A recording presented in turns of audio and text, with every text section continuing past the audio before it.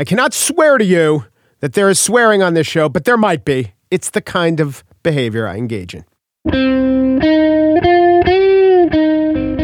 It's Thursday, March 28th, 2019. From Slate, it's The Gist. I'm Mike Pesca. Let me tell you something. Cold brew is good. Don't let anybody shame you out of it. Or earbuds, or really good earbuds and noise-canceling headphone. Also, cured meats and decent bread.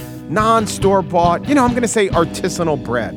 These are all things that hipsters are said to like, and they're good. I like them too. And I felt bad about liking these hipster things, but I said, damn it, I'm going to like what I like. I'm not going to wear a scarf with a t-shirt because that's stupid, but I am going to eat cured meat. And you know what else I was going to do? I was going to go to Iceland. And I did go to Iceland, and it was wonderful to go to Iceland. And I know that the hipsters are always going to Iceland and putting it on Instagram, but still, it's an amazing country. It's Iceland. And if you have to be like a hipster to do it, well, then be like a hipster. And for a long time, the way to do it was through an airline called WOW Air. And you take WOW Air to Iceland, and it costs you like $400, and you land in Iceland, and you eat a hamburger, and that costs you like $400. The thing about WOW Air, as I was flying WOW Air, is it's the entire opposite of everything Icelandic. First of all, have you ever looked at the Icelandic language? Pretty long words. Most of them aren't palindromic. When you're on WOW Air, you're saying to yourself, I hope this is an astonishment that they made it aloft. Like every time they hit cruising altitude, the crew was like, wow, air. Who knew? I guess it's better than naming your airlines. I can't believe it's not grounded. There are a couple things. You could tell they didn't think out everything about WOW Air. For instance, if the plane went down, inverted, took a nosedive, I guess it would echo what most of the people would be saying on board. Mama, Mom. Now WOW Air is no more. Luckily, it wasn't through tragedy. It seems just to be through underpricing. Because like I said, Iceland is the most expensive country in the world. It costs $20 to have a beer. It costs $40 to have a glass of wine. But WOW Air is the cheapest airline I've ever been on. I just do not understand the pairing of this airline at this price point to that place. And it's not like people wouldn't have paid $50, $100, $150 for flight, or as they call it in Iceland, an extra appetizer. But WOW Air is out of business. They stranded many passengers. They just couldn't cut it in the world of taking people to Iceland for way less than you should charge to take people to Iceland. I don't know the exact details. I just know they could have charged everyone $75 more. And to this day, everyone would be staying in all earnestness, WOW Air, without the expletive before it, as I'm sure is being voiced all throughout this country and some precincts near Reykjavik. How did WOW Air fail? How did WOW Air fail? All anyone wants to do is go to Iceland, and you screwed that up. WOW Air, just wow. On the show today, a good spiel, not by me, by Representative Adam Schiff, but also by me.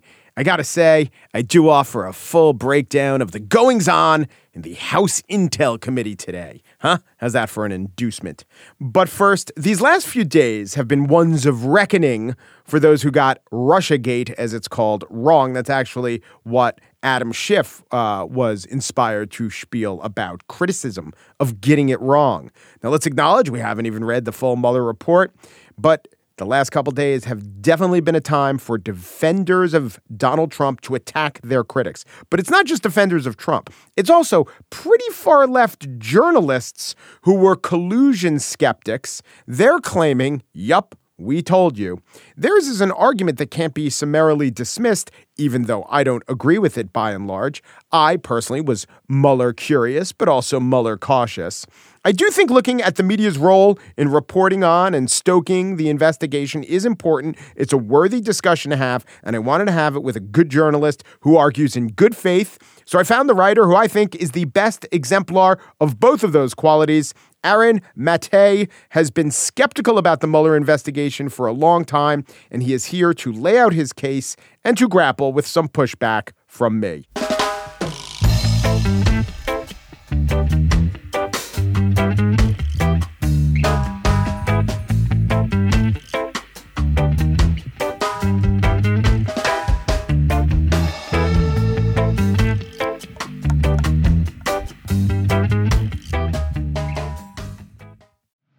This episode is brought to you by the Jordan Harbinger Show. You've heard me talk about the Jordan Harbinger Show because it's one of my favorites. He does in-depth interviews with some of the world's most fascinating minds. I can name a few: Barbara Boxer, Anderson Cooper, Michael McFaul, the Ukraine or Russia ambassador talking about Ukraine. One I recently listened to was Stanley McChrystal, the former general, and he told an interesting story about revering Robert E. Lee. But then, after having a portrait of him for 40 years, he's a 63-year-old man, throwing it in the trash.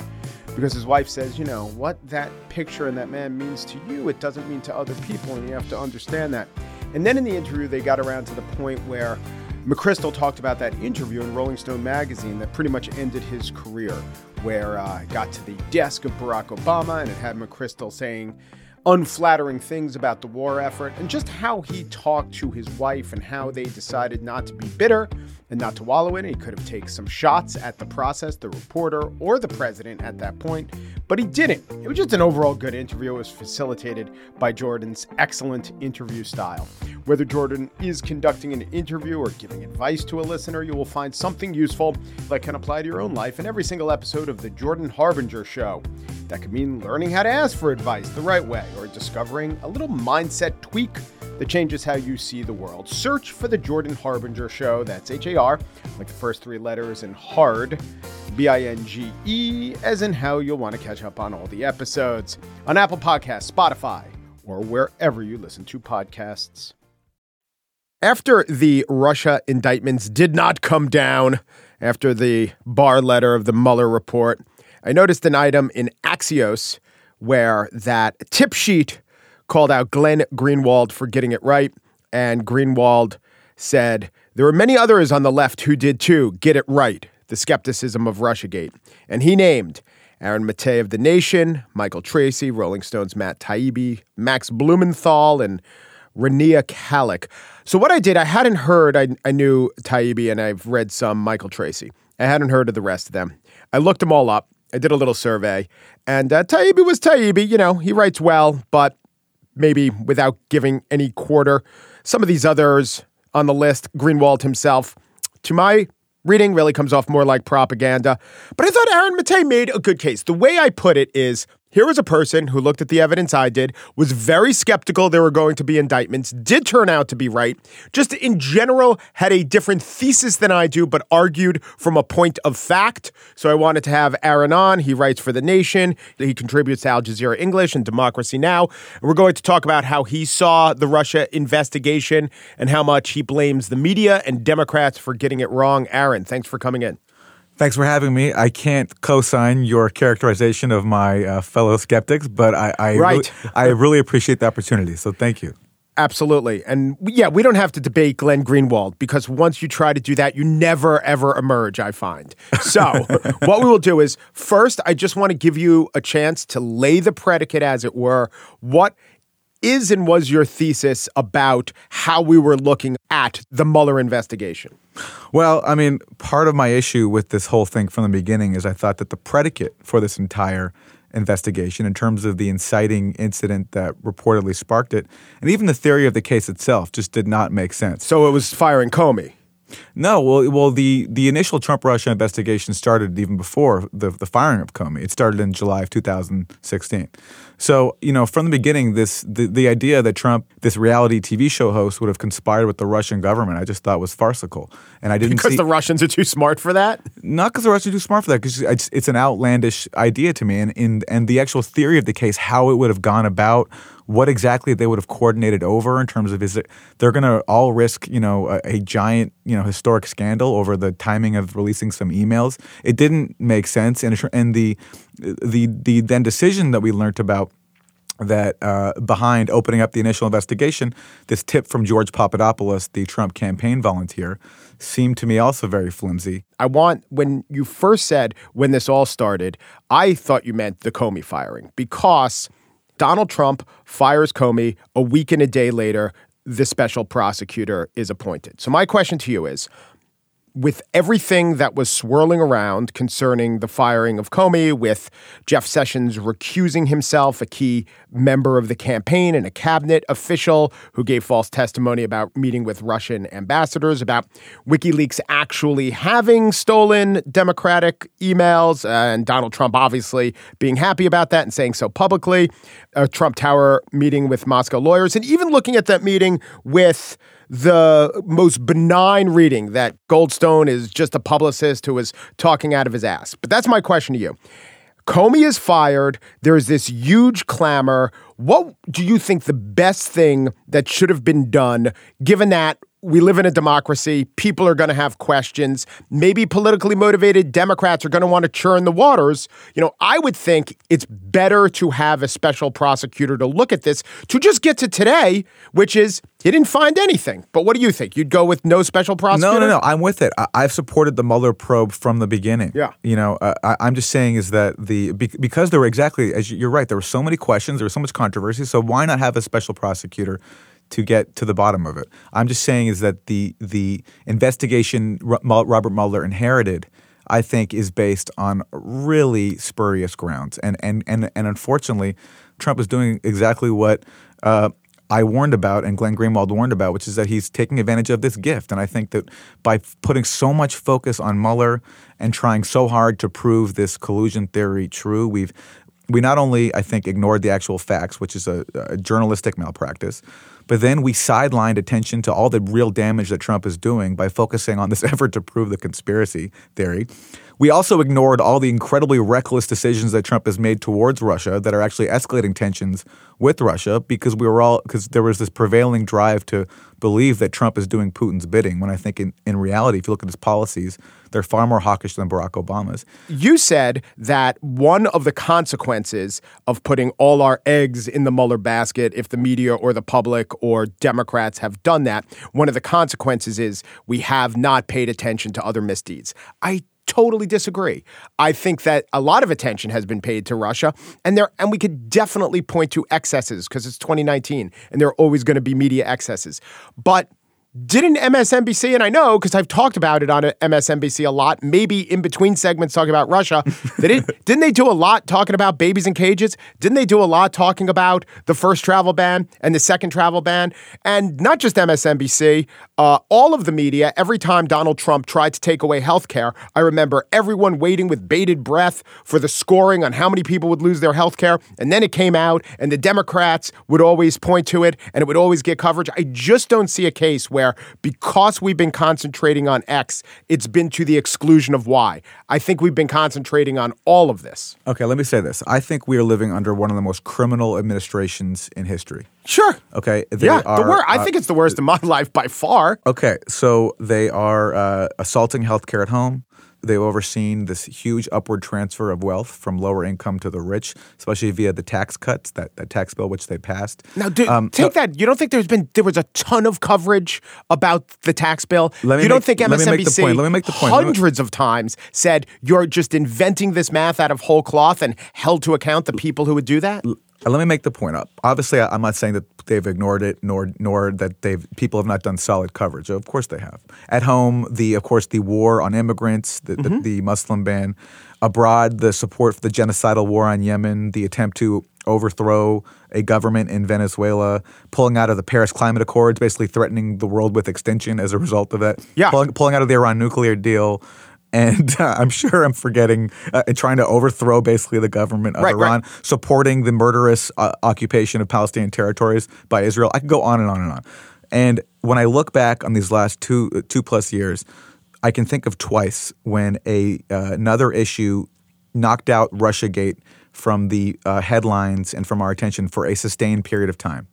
There was the Kavanaugh hearings, okay? And yes, there was the barbaric treatment of immigrant families. I would say there are a lot more than that. I think the Charlottesville... For a sustained period of time. I think the Charlottesville rally absolutely sustained coverage for a long amount of time. We just saw even the Republicans in the Senate passing a resolution trying to stop the war in Yemen.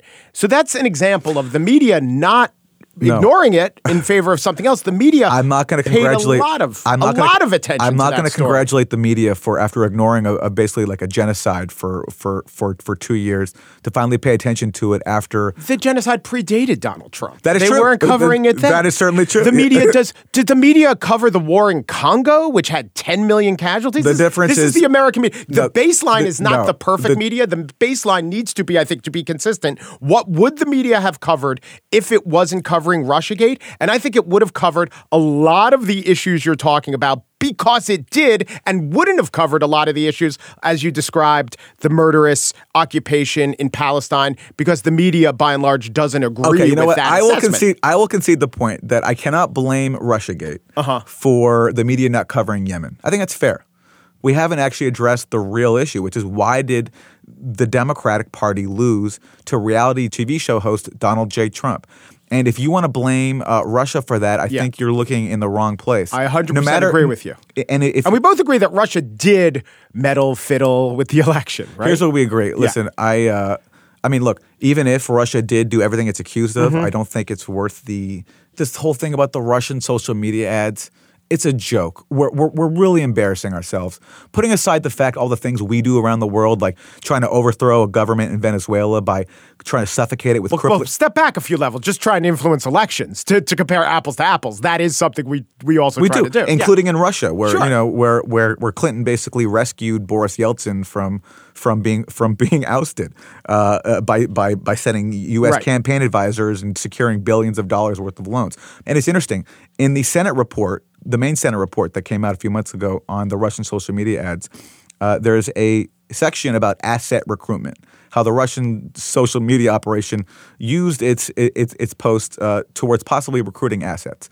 Its top example, I'm not kidding, and I'll post a link to this on Twitter after this interview comes out, is you see an image of Jesus. He's consoling a sort of a despondent young man. And Jesus says to him something like, are you having trouble? Are you having problems with masturbation? Reach out and we'll beat it together. And it's an ad for this fake masturbation help hotline that the Russians did, okay? That was the official Senate report. That's their top example of Russians trying to recruit assets in the U.S. And that we're supposed to believe is a threat akin to Pearl Harbor, 9/11, and is influencing vulnerable Americans. On top of just showing how ridiculous it is, it presumes such contempt for average Americans that we're supposed to accept this notion that we're so vulnerable that we could be influenced by garbage like this. I buy a little bit because I've seen what Americans are influenced by, and I don't have that kind of contempt for average Americans. And it doesn't have to be average Americans. It just has to be 20,000 people in a swing state. Who I have is contempt for the politicians. But I mean, if that were true, then Alex Jones would not be popular. If some average Americans don't believe nonsense, I don't believe that these stupid ads that nobody saw, that were really small in reach, that were barely any money was spent on. Most of the money on Russian Facebook ads was spent after the election. It's a clickbait firm in Russia. and yes, their employees might have favored Donald Trump. I mean, who cares? It's insane that there's been so much focus on this, and it serves a purpose. Again, it helps failed neoliberal Democratic elites deflect attention from the fact that they lost to Donald Trump. So Hillary Clinton even said, I recall her asking, this blew my mind. She said, the real question is, how did the Russians know? How are they so sophisticated to target their ads to voters in Wisconsin and Michigan? Yeah. Okay? So she's basically saying that how did the Russians know to target these what a swing state was. Yeah. How could the Russians possibly know what a swing state is? Exactly. Yeah. Anyway, it's about what kind of media and politics we want to have. And I think Russiagate, to me, was a outgrowth of a media and politics that's shaped not by the interests of the common good of the people, but by the narrow interests of self-serving elites on the Democratic side, in the media. The media, by the way, who gave Donald Trump billions of dollars worth of free airtime in the election, probably did more for Donald Trump than any stolen emails did. Yeah. So all this is a way for them to avoid reckoning with their own failure and to maintain themselves in a position that protects their own privilege, because if Democrats had really learned the lessons from 2016, where Donald Trump conned enough people in enough states to believe he was a working class champion, that he was going to drain the swamp, then Democrats would have started taking on the corporate interests that they represent. But an inability to do that, I think, reflects their shift to Russiagate because it gave them the perfect boogeyman to focus on and to blame. I think what kind of media do we want? I don't know. Let's not make the perfect the enemy of the good or even the acceptable. I concede there was a number of excesses on the part of the media. We haven't even said Rachel Maddow, but yeah, you can point to, and I've seen clips strung together of people on her show and her saying things that didn't bear fruit. No, but not just was insane. Maddow pushed the most. Maddow became basically Alex Jones. I'm sorry to say this because I used to be such a big fan of hers. I even applied to work at her show a long time ago. I was such a big fan because she's so talented and actually brilliant. But she descended into unhinged territory. She talked about wondering if Donald Trump was going to pull troops from Europe because Vladimir Putin had a P-tape. Wondering if well, he did say a bunch of things that if I were a NATO ally, not because of P-tape or anything, just stuff he said threatening the NATO alliance would have made me. But this is what I'm would saying. have given me pause. Okay, fine. If I was an Estonian, right. I wouldn't care about the P-tape. I'd be worried. But that also requires ignoring Trump's actual policies because his actual policies have also. Trump ignores his policies. Well, maybe, but the point is. If we're going to talk about Trump and NATO, we have to look at then what he actually – to me, it's much more important what he might say on Twitter or in a press conference than what he's actually doing. And on the ground, Trump has escalated the U.S. troop presence on Russia's borders. Trump bullied NATO members into spending more on military spending. Trump sent lethal arms to Ukraine, a move that Barack Obama resisted despite a lot of pressure from the people around him because Obama said he didn't want to further inflame the proxy conflict there between the U.S. and Russia. I think Obama was totally right. And Trump, meanwhile, did it, but we ignored all that. Trump tore up the INF treaty, and that was basically set off a new nuclear arms race, another reason why he's threatening us with virtual extinction. But we ignore that. Well, we didn't ignore it. I did a research on that exact topic, the INF treaty, and on the day that they got out, there were 22 segments on MSNBC about it. No way. There are 22. If you look up, on the day it happened, there were a dozen segments. And if you look up INF on MSNBC in the last couple of years during the Trump administration, there's been 22 segments. I would bet anything, though, that the vast majority, if not 100% of the guys who talked about it, spoke about it as a gift to Vladimir Putin. If we were serious about trying to beat Trump, we would not be looking to 2016 to come up with things to excuse the fact that Democrats lost or to look at these, I think, relatively marginal issues like his inauguration. Or, we'd be looking at what did we do?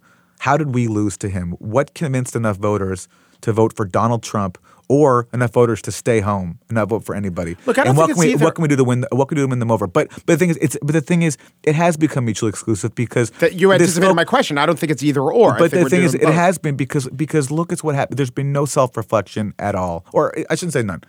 There's been very little self-reflection, very little reckoning for the failures of 2016 and the neoliberal economic legacy of Bill Clinton, Barack Obama, and which Hillary Clinton also represented. And unless there's a reckoning with that, I don't see how the liberal side will win over enough people to beat Trump, especially now with the wind at his back with this vindication. Aaron Maté is a contributing editor for The Nation magazine. There he wrote such articles a couple weeks before the Mueller report came out as A Skeptic's Guide to the Russiagate Fixation. Thanks so much for coming in. I thought this was good. Mike, thank you very much.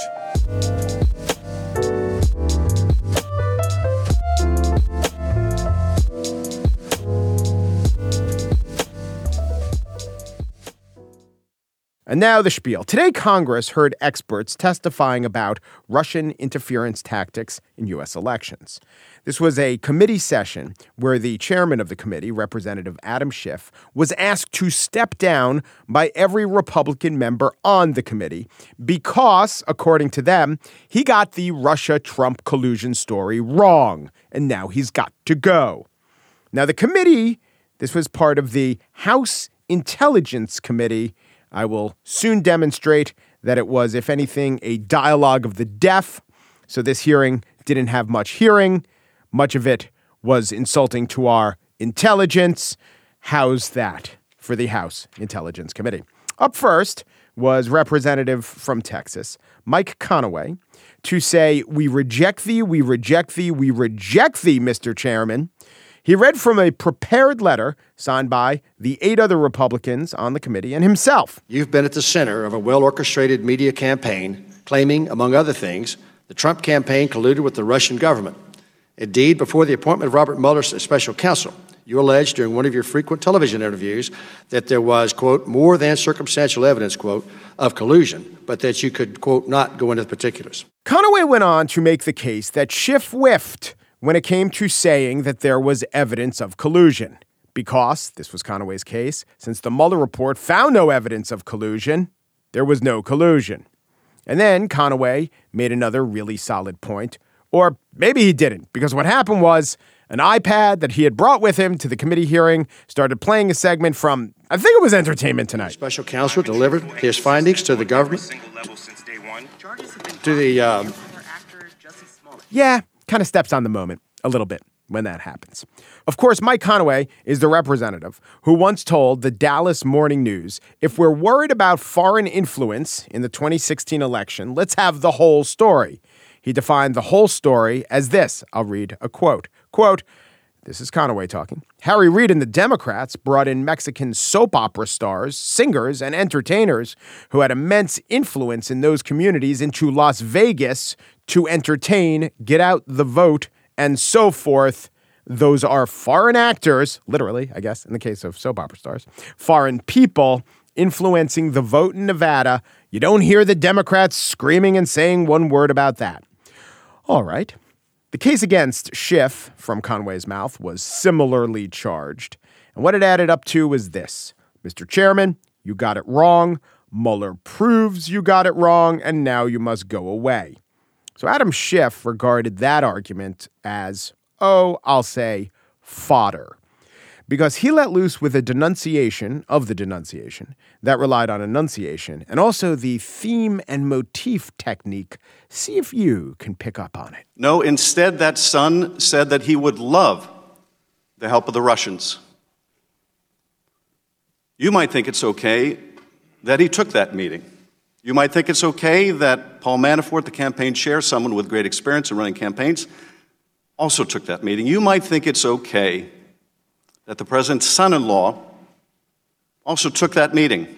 You might think it's okay that they concealed it from the public. You might think it's okay that their only disappointment after that meeting was that the dirt they received on Hillary Clinton wasn't better. You might think that's okay.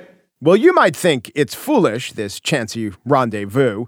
You might think Adam Schiff is crazy, but all he wants is you to know that he doesn't think it's okay. I listened to Schiff's whole speech 2 or 3 times. It was okay. I don't think that's okay. You know, he's right. It was pretty strong, and I know about spiels. So afterwards, the Republicans asked for time to respond. I don't think that's okay. He did indeed deny them time to respond, and this set up kind of an odd dynamic. So over the course of the hearings, it took about 3 hours, certain Republicans who seemed interested in getting to details of the Russian interference in the campaign would use their first few minutes, which should have gone to questions, to object to the "you must think it's okay" speech. And a common theme of the Republican objection was that it was unfair for Adam Schiff to get in a debate with them because Adam Schiff is just too good at debating. Here's Mike Conaway about an hour after he read his letter out loud. Nothing in our letter could be interpreted or remotely interpreted as causing you to be able to accuse us of thinking it's okay for that long litany of prepared remarks that you read into the record that you said you were not okay with, and then to apply with the technique that you're very good at. Talking, communicating. I think it's communicating effectively. That is the technique that Conaway is talking about. Next, Republican Mike Turner of Ohio furthered the thesis that Adam Schiff has communicative advantages over Turner's fellow Republicans. Now, Mr. Chairman, when this body understood that McCarthyism was something to be rejected, it for years watched it. But you are using that playbook. With McCarthyism, we had Russia chasing after Russian communists, and now we have Schiff chasing after Russian collusion and those who would collude. The Russian collusives? What? What is he saying there? His overall point, I'll try to help him out, was that McCarthy was bad because Joseph McCarthy told other people what those people were thinking, I guess by saying you're a communist, whether you admit it or not. And Adam Schiff is engaged in McCarthyism because he told the Republicans on the committee what those Republicans were thinking, i.e., they must have all been thinking that colluding with the Russians was okay. Now, to be fair to the Republicans, I think they would say, likely in fumfering fashion, I think they would say something like, we don't think any of that's okay. We just think, indeed, now with the Mueller report, we know, this is them talking, we know that none of that amounted to collusion, or maybe in their words, after much testimony and a break in the proceedings to go vote in the main chamber, and then actual testimony from actual experts. Mike McFaul was there. He's Obama's Russia ambassador. That guy's always good. Republican Chris Stewart of Utah took time to rebut the chairman's "you might think that's okay" speech of 2 hours prior. And then Adam Schiff answered him, and he wasn't blazing mad. He didn't make a speech. He kind of talked to him. And I think that he made a pretty good point. So I'm going to play Adam Schiff explaining to Chris Stewart, and I guess by extension the other Republicans or critics at large, explaining to him why he frequently said that there was evidence of collusion. We'll let it play long, and then you'll hear Chris Stewart of Utah in there also. Okay, here we go. And I think that these interactions with the Russians that I enumerated earlier are evidence of corruption. They're evidence of collusion, rather. But that whether that amounts to proof beyond reasonable doubt of a crime, the crime of conspiracy, I've always said is a different question that Bob Mueller would have to decide. And he's decided that question. And I respect it. And I said that I would respect his judgment. But that's what I've said. And I think that the letter fundamentally misconceives that. Mr. Heck. Well, would the chairman allow me to respond? Yes. And I'll do so just quickly. We're going to have to agree to disagree on the verbiage. And I think you're making a distinction without a difference in the sense that you have never, and to my knowledge, added that caveat. You have said, I see evidence of collusion. You didn't add that would reach a legal threshold. Well, he did. He just did. And if Representative Stewart were a GIST listener, he'd know that because 2 days ago, I responded to the Trump reelection campaign charge that Schiff erroneously would go out there claiming there was evidence. What I did was I looked to the original interview that the Trump reelection campaign cited as Schiff being inaccurate, and we played it on the show. And I'm going to do that again here. So you can hear for yourself that Schiff would always say, and this was indicative, like he said, of most of his media appearances, he would always say, I see collusion, though that is a different question than reaching a legal threshold. Here's Adam Schiff on Face the Nation a few months ago. Can you agree that there has been no evidence of collusion, coordination, or conspiracy that has been presented thus far between the Trump campaign and Russia? No, I don't agree with that at all. I think there's plenty of evidence of collusion or conspiracy in plain sight. Now, that's a different statement than saying that there's proof beyond a reasonable doubt of a criminal conspiracy. I guess Congress can't, like I did, go right to the audio tape. But they did do something really close. Immediately after Chris Stewart said, I never heard you say that there's a different legal threshold for proving collusion, immediately Representative Eric Swalwell pulled out a PolitiFact report. And that PolitiFact report pointed out that Schiff continuously contextualized claims by saying evidence is different from establishing something beyond a reasonable doubt. And Schiff would always say, let's see what the prosecutor finds. So this, a charge, a countercharge, an answer. I never heard you do that. The PolitiFact report. I guess what it could have added up to was a moment when the accuser, in this case Stewart, said something like, well, if that's true, I'll admit I didn't know that. And at the very least say something like, I'll study that. I might revise my previous charge. He doesn't have to do anything in the moment. But, say something like, if that's the case, I'll take it under advisement. Is that what happened? It is not. Here is what happened. Representative Rick Crawford, Republican of Arkansas, spoke up. Point of order. Are we introducing PolitiFact information into this testimony hearing? Yes, Mr. Crawford, I am. Without objection. I object to that. Yes, the objection to fact was entered into the record, and the objection to fact was overruled, that the 9 Republicans on the House Intelligence Committee would so object to PolitiFact, given that it does put the political before the fact.